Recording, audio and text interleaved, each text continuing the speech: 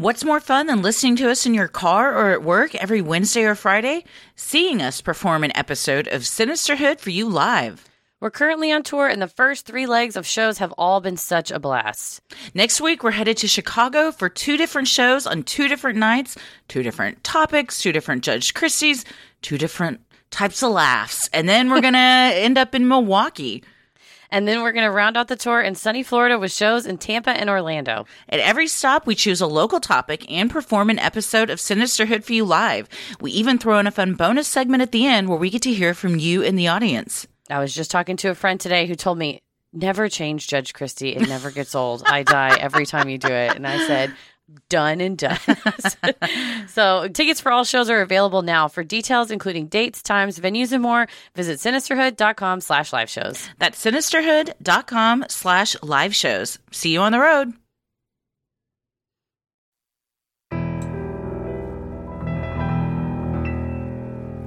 A bump in the night, your heart fills with dread. Probably a murderer who wants you dead. It could be a ghost, a demon, or worse. Perhaps you're the victim of a witch's curse. It's hopeless, you're doomed. You'd call a priest if you could. You'd rather just listen to who? Sinisterhood.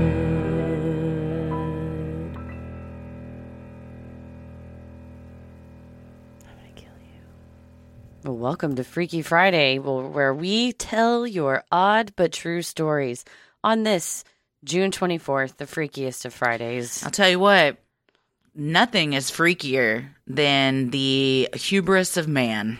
Yeah. And thinking that it is okay to overturn a 50-year law that is going to heinously affect so many people in our country, and it's quite upsetting. And I know a lot of us feel very defeated today. We are 2 of those people.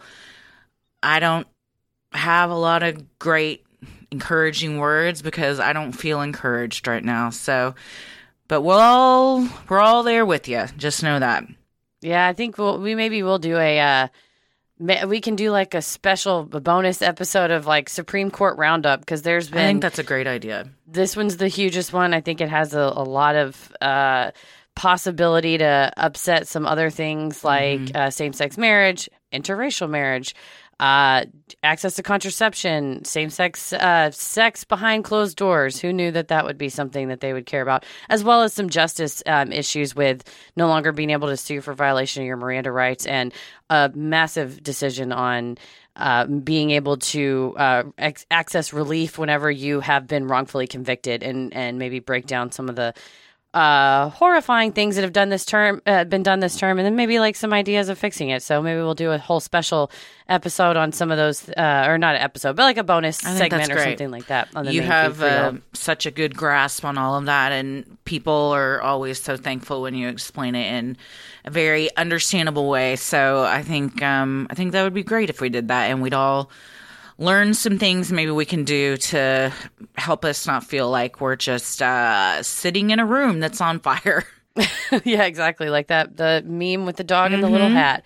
But this time this week, we're going to take to tell some strange stories and maybe take your mind off of it a bit. I always worry that it's a bit like singing or playing the violin on the Titanic as it goes down, right. You know what I mean? But I think of that on The Office whenever Michael's trying to make everybody play Murder in Savannah, and Jim's like, if you're on a drowning rowboat, one of the parents can keep rowing and the other one can play games with the kids. So this is we'll keep rowing, but we'll also play games a little bit, so maybe it'll give you something else to think about for a little bit. For sure, yeah. Well, we have curated 6 different varieties of stories. We got some that are just plain odd this time, just straight up odd. So I hope that we hope you find them as interesting and freaky as we did. And thank you to everybody that sent them in.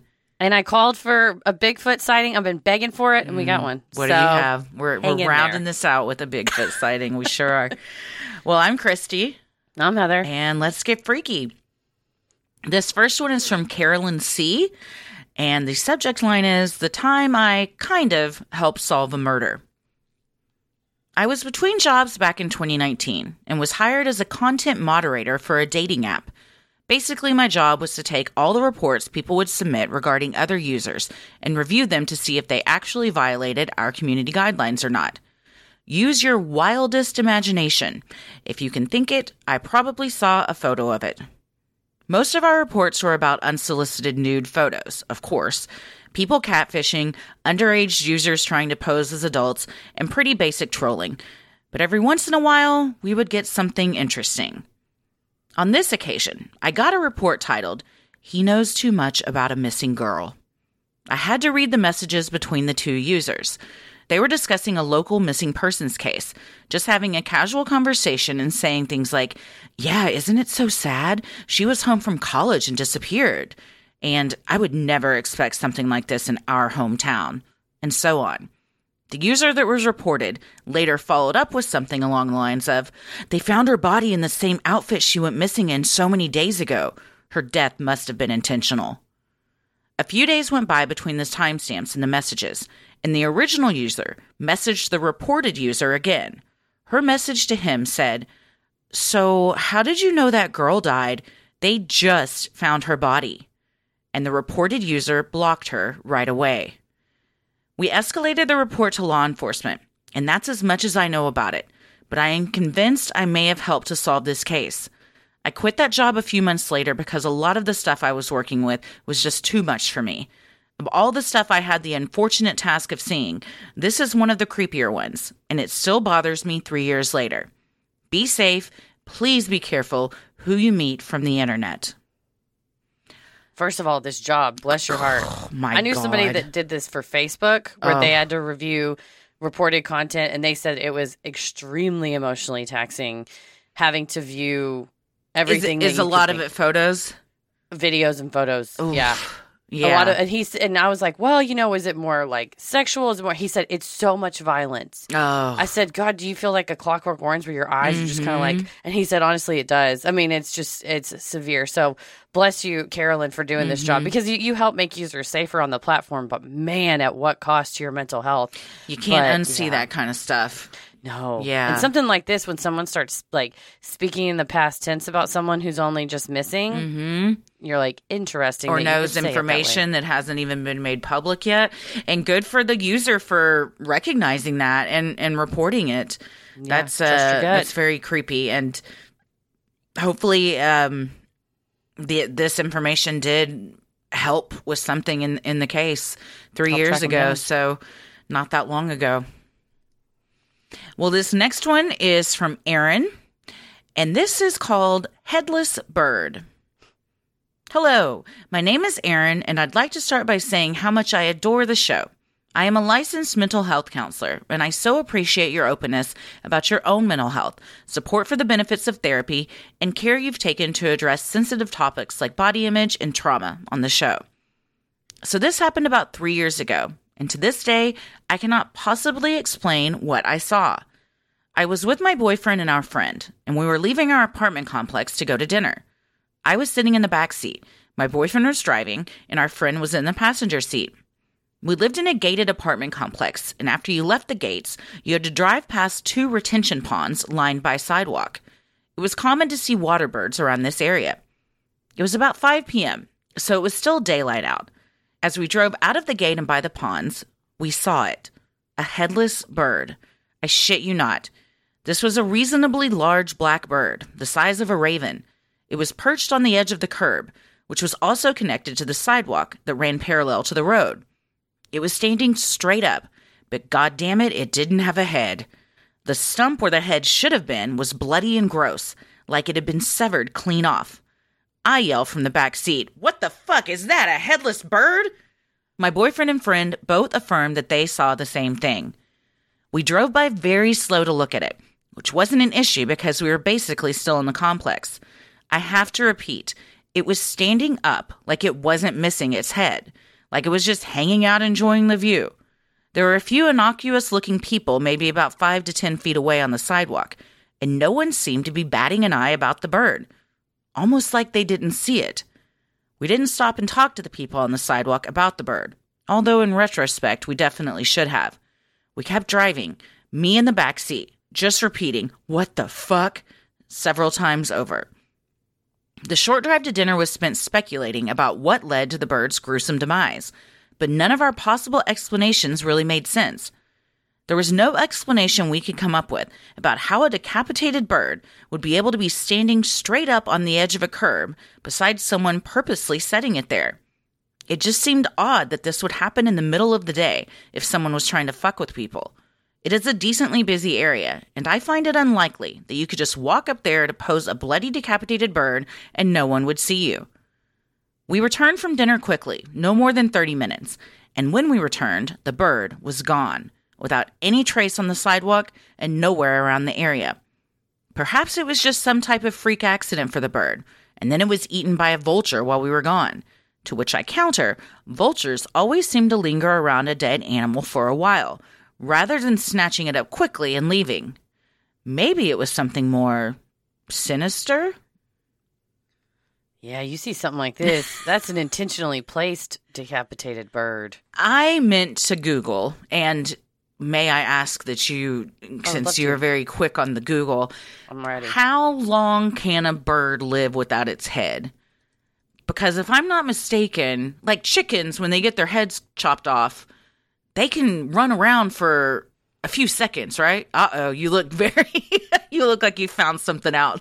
Well, Google, there's a new, not to always plug John Oliver, but I will. They have always a new plug thing. John Oliver. I will. He has a new segment on Google and Facebook and these like media titans and like the different yada, yada, yada. But one of them is about Google, and it's about how it now scrapes websites so you don't have to go to websites and it just pops up a suggestion for you. So I Googled, how long can a bird live without its head? And it just says in huge font, 18 months. What?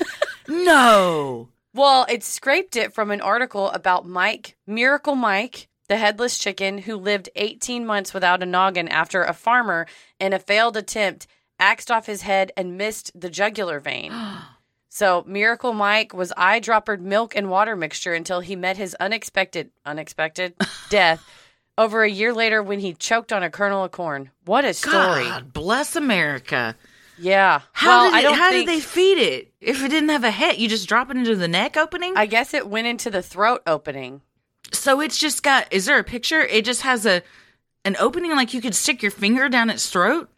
Yeah, there's that seems unsanitary. Like all sorts of shit could get in there and cause an infection. Yeah, if you like to see. Is it upsetting? It's a chicken without its head. I'll see it. It's from... Huh. Maybe it literally just looks like a chicken without a head. Yeah. I think it's, it's quite kind that they, continued to feed it and it seemed to live. I'm sorry. Is that its head laying by its foot? Yeah, I wouldn't have put it there. They kept it. They did. Wow. Yeah, this is the story. That thing needs a reality show. So, is it possible it was attacked by an animal and the animal just didn't sever the jugular, and so it was able to still walk around? Yeah, and and I guess the argument is even if the animal moves or is standing up, is it truly alive? It may just be, guillotine style, like there's some movement, but it's not conscious movement or whatever. And then the whole, was it a vulture, possibly a coyote, a dog, a fox or something? A squirrel. I think anything that is a predator, even if they're smaller than the bird, if the bird is incapacitated and decapitated, it's going to be pretty easy prey. But that is very alarming and shocking to see. That's not something you expect to see. That's out of a horror film.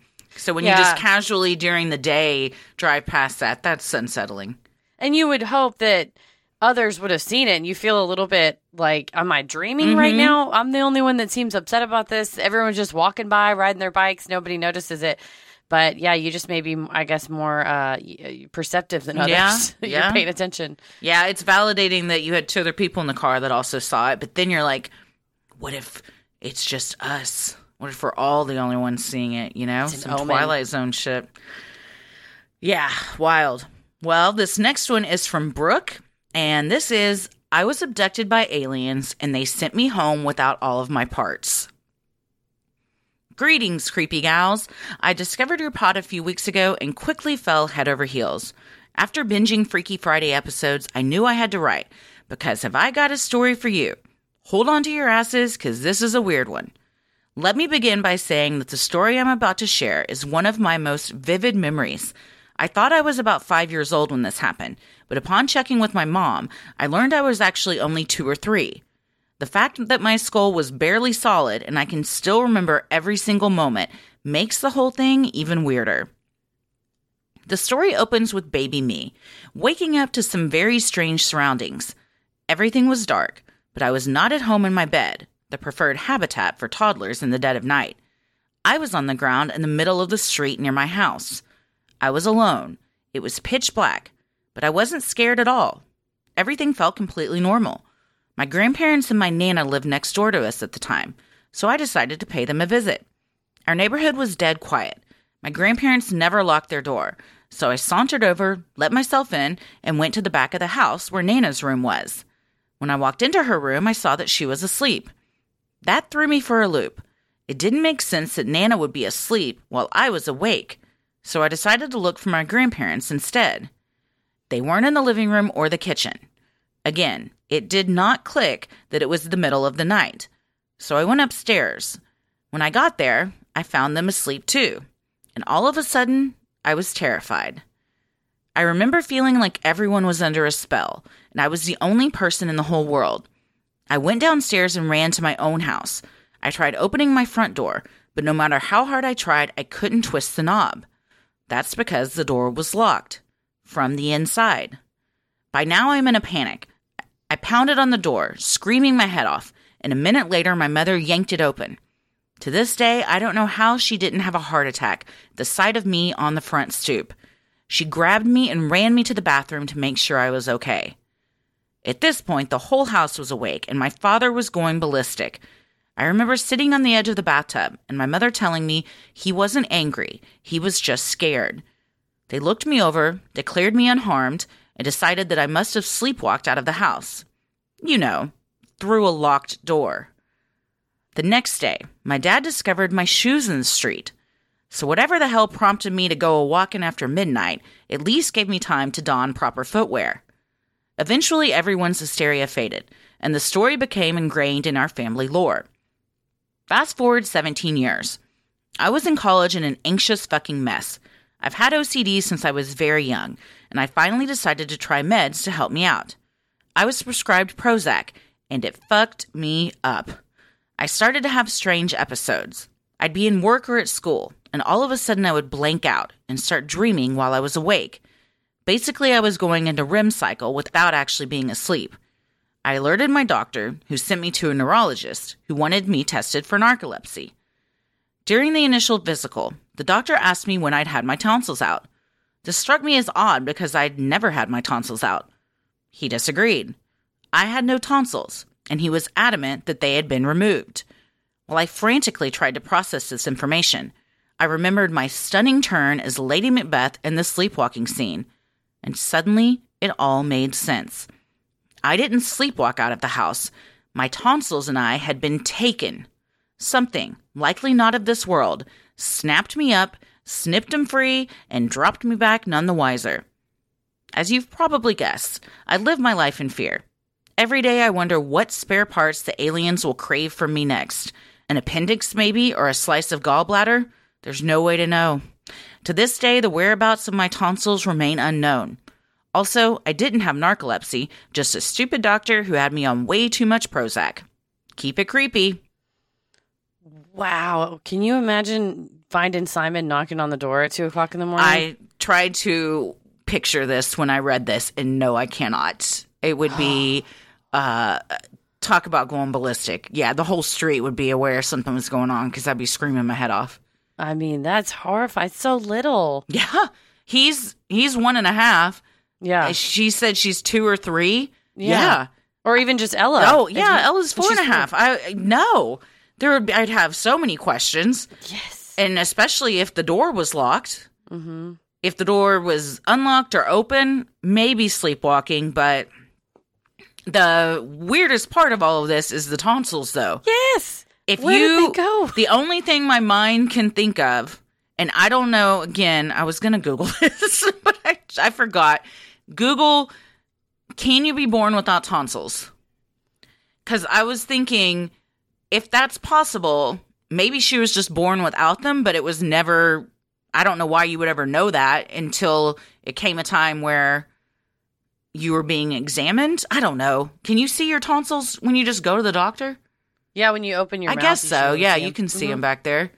It says, this is from kidsent.com. Okay. What a website. And it says, tonsils are lymphoid tissue. That is one of the things that the body uses to fight infections.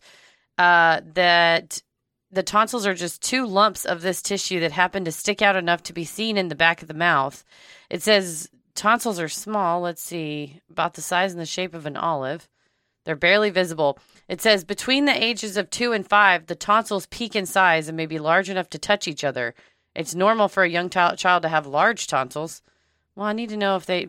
it says babies are born without visible tonsils and adenoids. The adenoids begin to grow in the first year of life and peak in size between 1 and 5. So it sounds like you're born with them, but then they grow up bigger. I wonder if you can just straight up be born. Yeah, it says some people are born without tonsils, just as some are born without an appendix or wisdom teeth. Mm-hmm. So I wonder. I never got all my wisdom teeth in. Oh, well, there you go. So my thought was, if not aliens, perhaps she was born without tonsils and just no one noticed which would be odd to go 18 years and no one noticed that with all the doctor's appointments you're going to have. Yeah, I guess unless they expect them to grow in between 1 and 3 years old, and so they hadn't grown in by then. And then if they never grow in, maybe a doctor would just assume they'd been removed. Mm-hmm. I also read that they can grow back sometimes, even if you've had them removed. Yeah, I've heard that, which rude. Don't go. The body. I've never had mine removed. I think Tommy did, and it's not a fun experience. The recovery you've been process. Thrown out. Don't come back. You're not invited. You're unwanted. But the locked door, I don't know. Or the answer is alien abduction, and those tonsils are on another planet or in a spaceship somewhere. Yeah, they're using them to grow another you. Oh, God. Another Twilight Zone episode. It is. Well, this next one we have is from O Bishop, and the subject line is, hello from the other side? My dad and I came up with a very unique sign before he passed. Something only he and I knew, but you couldn't see in everyday life. We finally settled on a 2 with a circle around it. In my head, I was picturing a 2 with a loop at the bottom with a circle. Then, a week later, I received a memory book in the mail from my dad with a note on the inside with our sign at the top in his handwriting. I noticed that his 2 was more of a digital 2 without a loop at the bottom, and of course, with a circle around it. My dad passed away on March 8th. When I say this was the hardest thing ever, I believe that is an understatement. My dad was not my biological dad. He joined our family when I was 6 years old, and I really don't have any memories before him. He was the dad I needed and didn't know yet. Anyway, my mom decided to spread half his ashes at our lake house. My parents bought the lake house when my dad was diagnosed with cancer. The lake house became a safe haven for all of us. It was a nice distraction from the cancer while making memories that will last a lifetime. The whole family met up on Easter weekend at the lake house to spread his ashes and do a celebration. So about 5 weeks has passed since his death. During those 5 weeks, I was looking everywhere for our sign. I knew I couldn't just see the sign anywhere, so I kept my eye out.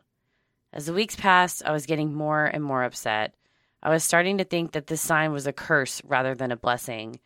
My dad and I had plenty of talks about the afterlife. I was always questioning things growing up and exploring different alternatives. Well, one very real option could be there's nothing. I was starting to think this was the case. That Saturday evening, we planted a tree at the house in my dad's memory.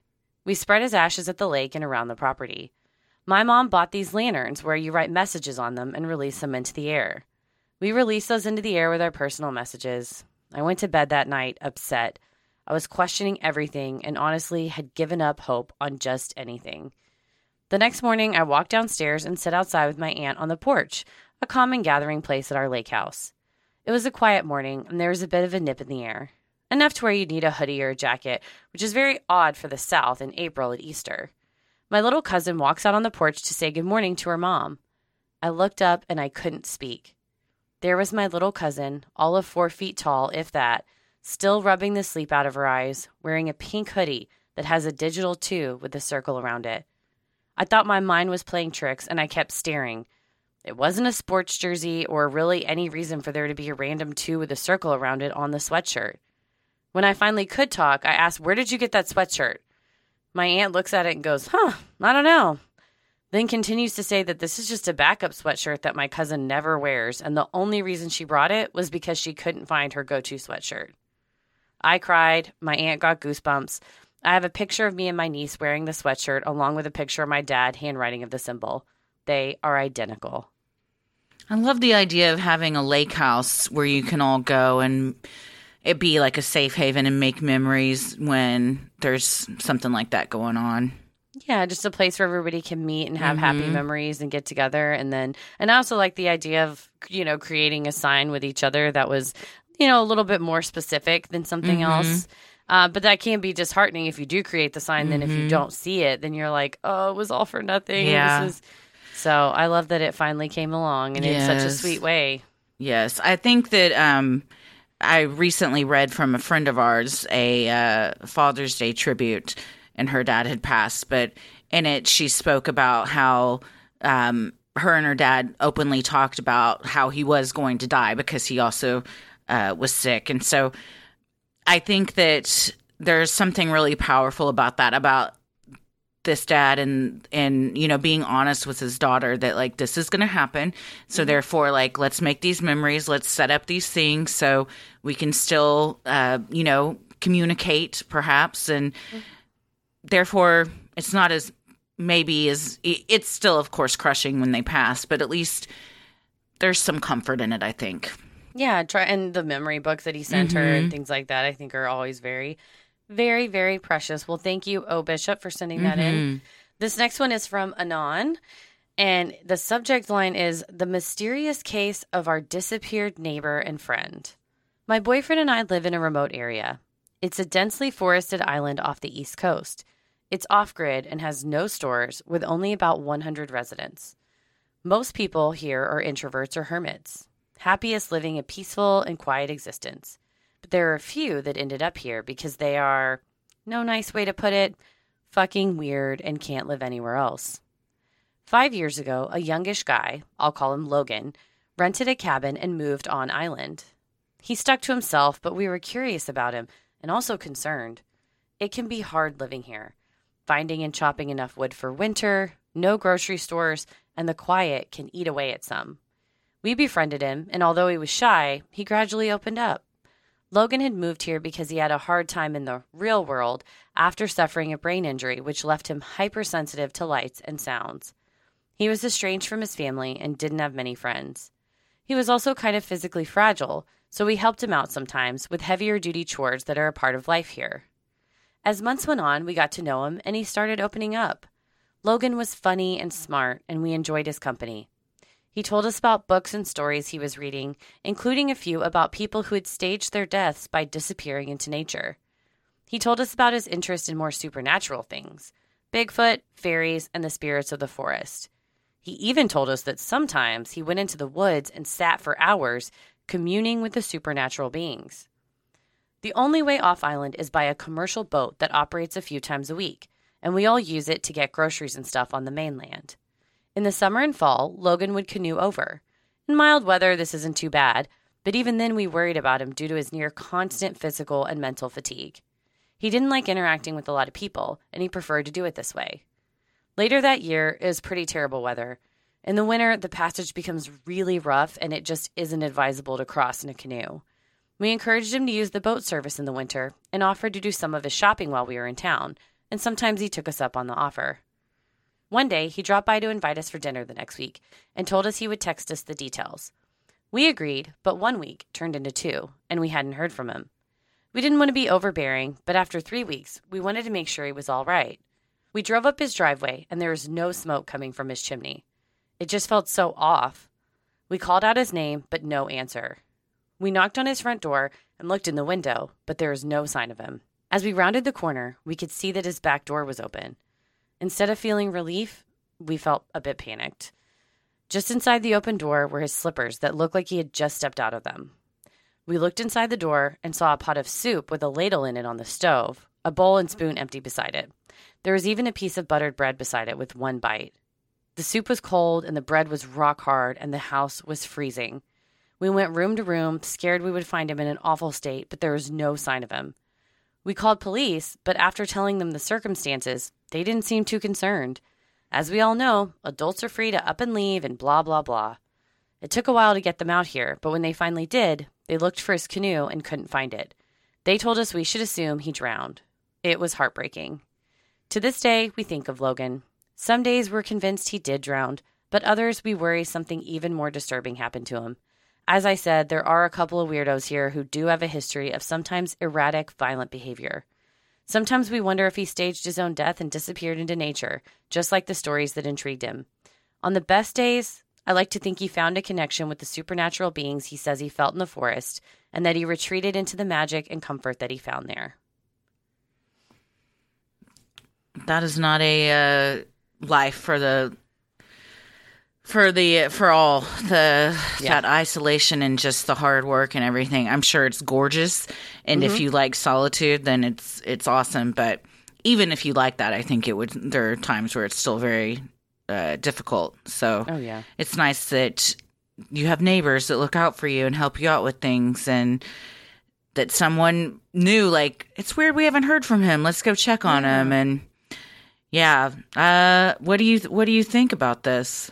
I wonder if, like she said, he mentioned that, and maybe he mentioned that people, stage their deaths or go walk off into the forest because that was something that he planned. And if he had lost connections with his family, maybe it was his plan moving up there all along, was to like plot out what he was going to do. On the alternative, it sounds like he was pretty committed to isolation. And if you are, I need to go to the island, or the mainland, and I really don't want to ride that ferry with everybody. You might be willing to go, well, I know they told me not to do it, but I can risk it. And, if you're newly moved up there, you don't understand the undertaking you're going under. But the setting is what disturbs me, is having the door open, halfway eaten pot of soup, half-eaten bread, slippers like you slipped out of them. Were you making dinner, lunch, whatever, heard something outside, opened the door, and there was, I don't know what type of animals are in this area. There was some sort of animal incident, like she said, an incident with somebody else, even if it wasn't somebody that lived on the island or passerby or something. I don't know. It sounds like you'd have to really want to be there if you're headed to that island. But that is less likely. Or he staged it and he thought, well, maybe if I stage it this way, they won't think that I walked off. But that definitely is chilling. That is somebody that you've created a connection with, and you like them, and you start to care for them, and then they're just gone, and the police just say. I mean, unfortunately, because they are an adult, it's like, well, if he wanted to leave, he can leave. And if there's no sign of foul play or anything, what can they do? It sounds less like he would have gone to the mainland to me because of the setting. Like, why would you leave food that you're in the process of eating out and cooking? And you would finish doing that before you left, because I'm guessing it's not like you just jump in your car and run to the store for something. Forgot to row a boat to the mainland, and that's a whole outing. Yeah, you have to dress for it, boots and everything, and you wouldn't want to leave your soup. The door being open. That sounds disturbing. More like you said, he heard something and went outside, or I think there is something too that he may have staged this, and if that was something he was interested in, and he specifically told them about that, and that might even be a way of kind of letting someone know, like, hey, if you ever can't find me, just here's a little breadcrumb I'm leaving you. Like, don't worry, it might be something I chose to do on my own. So I don't know. It's also very interesting to me that someone living in that type of life of such solitude and isolation would feel the need to go a step further and fake their death, to be, completely off the grid when it sounds like you're about as off the grid as you can get without doing that. So that's a head scratcher for sure. Yeah, it sounds like he felt comfort in the forest, and maybe like she said, maybe he found the magic in the comfort and communed with the supernatural beings. Who knows? Well, speaking of supernatural beings, Here we are. Diana D came through with the Sasquatch. Dream come true. Thank you, Diana. This one, the subject line is Sasquatches. Lighthearted and no crying required. I hope there's no sad Sasquatch encounters. Sad Squatch. Sad Squatch. Just a crying Sasquatch. All right. Diana writes, hello. I live in an area known for Sasquatch sightings. First of all, I would like to live there. She says, I was driving through the mountains with my baby asleep in the back seat. I usually check down the river and such along this road to see if I could see a Sasquatch. I was slowly going through a very wooded area when I heard thumping, saw the bushes from across the road from me moving, and saw the top of a black, fuzzy head about 9 feet tall moving through the trees. I knew this was it. This was the time for my Sasquatch sighting. I pulled to the side but stayed in the car and was ready to drive off as I was mildly irresponsible parent and I didn't want the baby to be a Sasquatch snack. I watched the top of his head moving slowly through the bushes when it suddenly turned towards me and started coming my way faster than it had been moving prior. I got my phone and I was ready to take a picture of this Sasquatch coming out the trees. It burst forth, and it was a lady on a horse. Her riding hat was the fuzzy head I'd seen. She stopped when she saw me with my phone up and pointed at her. We stared at each other awkwardly, so I finally rolled down my window and said, I thought you were a Sasquatch. She shrugged, and her facial expression suggested she'd been mistaken as a Sasquatch more than once. Alas, that was the closest I've come to a Sasquatch so far, but here's hoping a real one stumbles my way one day. Fingers crossed. How many times do you think this lady has been mistaken for a Sasquatch? That she was just like, yep, I get that a lot. I see it. If I am living in an area known for Sasquatch sightings and I want to go ride my horse in the forest, I'm putting on a Sasquatch suit. Damn. Well, that's brave. Give the people what they want. Yeah, but also you get shot. Everybody's trying to catch a hunting Sasquatch. Sasquatches. Well, lots of people are hunting Sasquatches. What's that dude that said he had a Sasquatch in his basement? Ended up, I think it was a raccoon or something. Remember we covered it on, I think it was a Patreon thing. Yeah. Oh, or no, it was on our Bigfoot episode. Yeah, People that think they've captured Sasquatches, but who knows what they are. I think they're not mangy to bears. be captured. They're to be beloved and they're made sacred and wholesome and just let them live their happy lives. Well, that's like all what you cryptids. want, but if you go out dressed as one, there's a chance somebody tries to capture you. I'm going to be a Sasquatch hunter. That if you're hunting Sasquatch, I'm hunting like you. a poachers. You go after poachers. Yes. I am on the Sasquatch Preservation Squad. You know what? There's probably one of those you can become a member of. So, big up to Diana, though, for not just going, well, maybe it was a Sasquatch and keep driving. You're like, hell no, I'm pulling over. Hang on a minute. I got to get my phone with out. my kid asleep in the back seat. If you later on, your kid grows up and you go, one day I was driving with you and I think I saw a Sasquatch, but I was worried. So I kept going. Your kid would be like, you didn't stop. So you did the right thing. And I think staying in the car with the windows up, that's the right thing. You didn't leave the baby as bait or as Sasquatch bait. So I think that was, although I think Sasquatch would be gentle and would just like hold the baby. It would, comfort the baby. Raise it as its own. Yes. Like when, well, thank you. When, gorillas, when tragically, like, children have fallen into zoo pits and the gorilla just picks up the baby, like, takes it over to the zookeeper, which that's how we all want those situations to end. We're going to imagine. Let's not bring it on ourselves. But if we do see a Sasquatch, I imagine that was what they would do. It's like Harry and the Hendersons. They're sweet. I love that movie. Yes. Well, thank you all so much for everyone that sent a story in. If you have an odd but true story, maybe you've encountered Bigfoot, you've seen a UFO, you had a brush with true crime, or you felt the presence of an otherworldly being, send them in at sinisterhood.com/Freaky Friday. And if you're in the Chicagoland area this coming week, we're doing 2 shows in Chicago on June 29th and 30th. It's going to be 2 separate stories, 2 separate nights, 2 separate Judge Christie. So if you have a ticket to one, you can get a ticket to the other. If you can only make one, that's okay. You can hear the other one later, but go to both if you can. And then we're going to be in Milwaukee on Friday, July 1st. And we're very excited to cover the Milwaukee topic as well. It is It's one that we're going to get to go visit, and those are always our favorites. All three of these we can go visit. So it's going to be a great trek, and then after that we'll be in Tampa and Orlando, and that will round out our tour for a hot minute. We're going to be back in Dallas for the foreseeable future. So get your tickets while you can at sinisterhood.com/live shows.